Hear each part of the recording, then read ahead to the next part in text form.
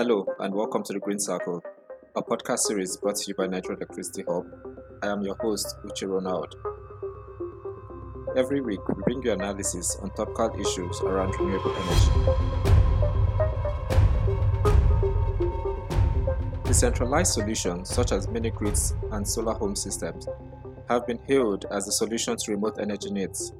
While the electrifying potentials of these solutions are quite visible, one area that has largely been overlooked is the aggregate potentials.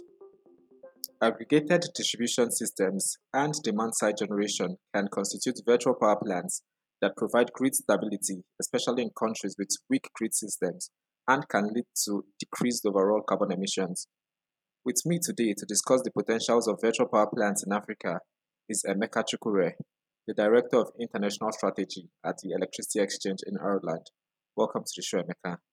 Thank you, Uche. Pleased to be here. Emeka, in a nutshell, what are energy exchanges? Sure. So in your typical electricity system, at the commercial end, you have your generators and you have your suppliers. But on the generation side, even though they supply energy to the system, there are other services they supply to the electricity grid that are not discretized out. So in some markets, you would have heard of the concept of ancillary services. One example is if your grid goes down, if you have a blackout, there are some generators that provide what is called black start services to restart the grid for everybody. So we in Electricity Exchange provide electricity services to the transmission system operator. We don't sell power to end consumers. So that's not what we do. What we simply do is provide grid services to the transmission system operator. The services we provide essentially provided from demand side. So anything behind the meter. It could be load, or it could be a backup generator, or it could be a cogeneration plant. But it's generally behind a consumption meter. And if you take it as a generator that flips the other way, so a generator puts energy onto the grid, a demand side unit, when you switch off demand, it takes away demand from the grid. You can see that as negative generation. And the value of that is, instead of, if you have excess demand on the system at any point in time, instead of switching on another generator, you could ask someone that has a significant load to turn off. And by turning off, you reduce the peak pressure on your transmission grid. So that's in a nutshell what we do. Do you think the global transition to renewable energy has had an effect on energy market dynamics globally?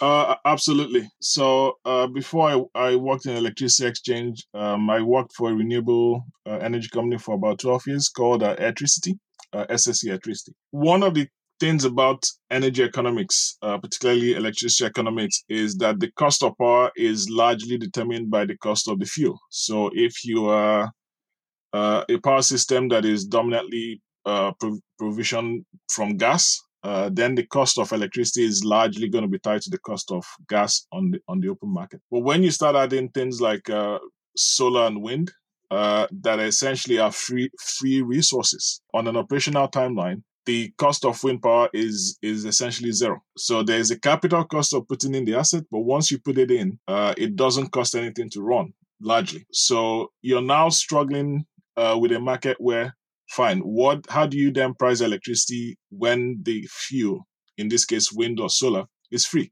Because you can't put a price on something that is free. So you need to figure out a way how to price that. The impact it's having on the electricity market is that it is reducing the cost of electricity. That is becoming too low for the likes of coal plants, oil plants. And if you look at, say, in Great Britain, for argument's sake, I think for about 60 days, they didn't have any generation from coal because of all the renewables on the system. If you're not running a plant for that long, then that plant is not making money. It's become entirely uneconomic. And at some point, the owner of that plant is going to say, we would have to shut this plant down because it's no longer viable. And the more you shut it down, the more renewables takes place, the more prices keep going down. So it becomes a cycle that is essentially leading to the earlier retirement of conventional thermal plant around systems in the world. You mentioned the UK. I know there recently, due to the COVID-19 pandemic, they have had excess power generation from wind, and wind turbines have had to shut down. because obviously nuclear power plants couldn't. Going forward, especially with increased renewable energy built to be added to the grid, do you see how markets can adapt to the increased energy flexibility? Good question. Uh, at Electricity Exchange, our business is largely trying to address part of that question. We see ourselves as a demand side flexibility company. Because you're right.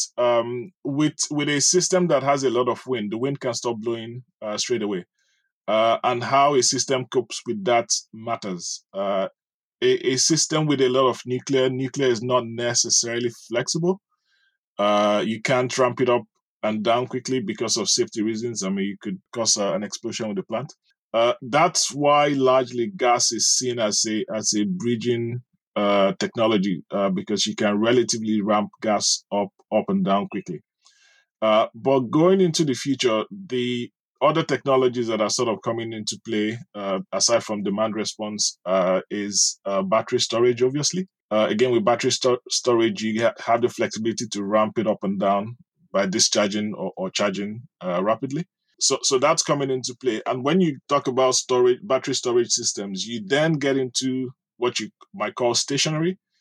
So batteries that are tied to the ground somewhere, but also mobile storage. So electric vehicles, which is another element that is coming into play in systems out in the West.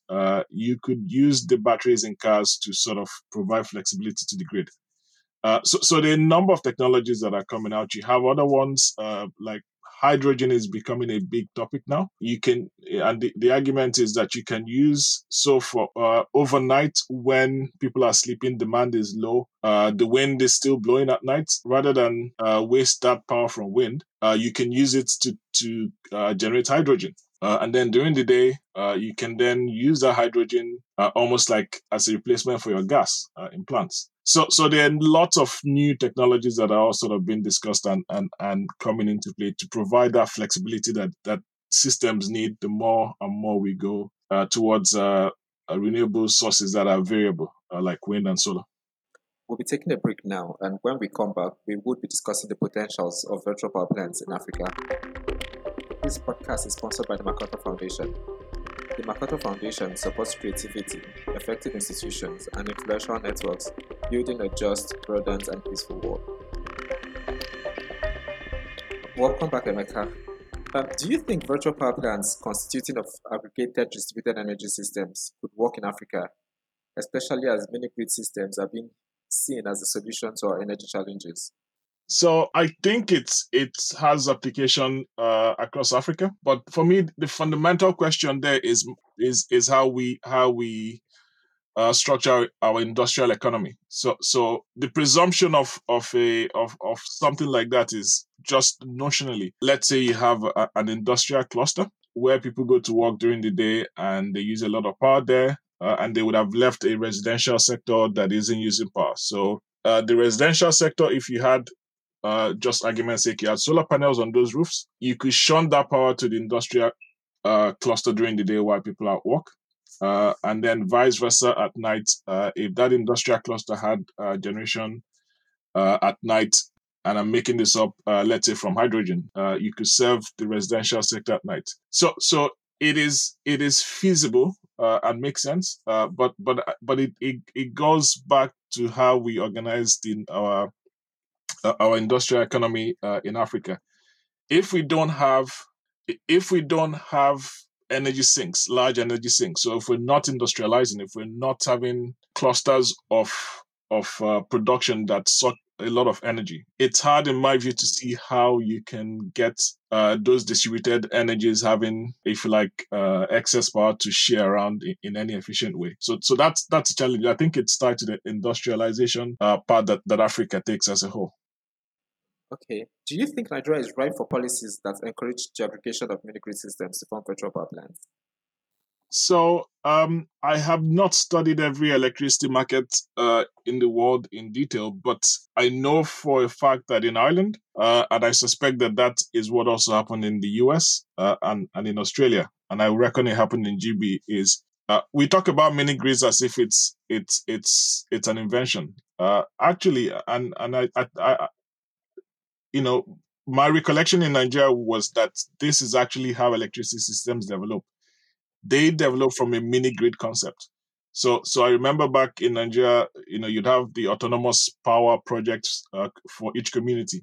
In Ireland, that's how power developed. Each community essentially got together and set up their electricity supply, and you can call it a mini grid. And it wasn't until later down the road, when you had a lot of this all over the place, that governments then came together and nationalized all those mini grids into one national grid. So that's actually how electricity systems develop. They were never planned from the top down, as a full-fledged transmission system. Perhaps we need to go back to the future in Nigeria in that sense, that we first of all need to, if you like, create those mini grids across the country, and then as economic dictates needs, they would then start connecting with each other, like you said, under the virtual grid concept, and eventually become a national grid. So bottom up rather than top down is essentially what I'm suggesting. Oh, okay. You see mini grids as a temporary fixture that would eventually join or be merged into the national grid. In the future, it will make sense to connect them to a let me not say national grid necessarily, but at least a broader grid. In my view, you need to go from a mini grid to a micro grid to a larger grouping of grids. Because, again, if you talk about economic activity, like you said, a marketplace is busy during the day. A marketplace, offices, schools are busy during the day. Residentials are generally not busy during the day. So if you don't have a grid where you sort of move power around based on where the usage is, you're simply going to be inefficient. So if you like, you will put enough generation in a school to serve the school when it uses the most power. But at night, when nobody's there, that generation asset, if it's not connected and shifting its power somewhere else, it's essentially underutilized. So grids are essential to make sure you're not building. So it's either you build excess of generation capacity to serve a location, or you build transportation, in this case, transmission capacity to shift power around and share. We're in the sharing economy. A grid essentially shares power to everybody that's connected to it. Thank you, Emeka, for being on the show today. Thanks for having me, Uche. It's been a pleasure. That will be all for this week. All episodes of our podcast can be accessed at podcast.nigeriaelectricityhub.com. Thank you for listening.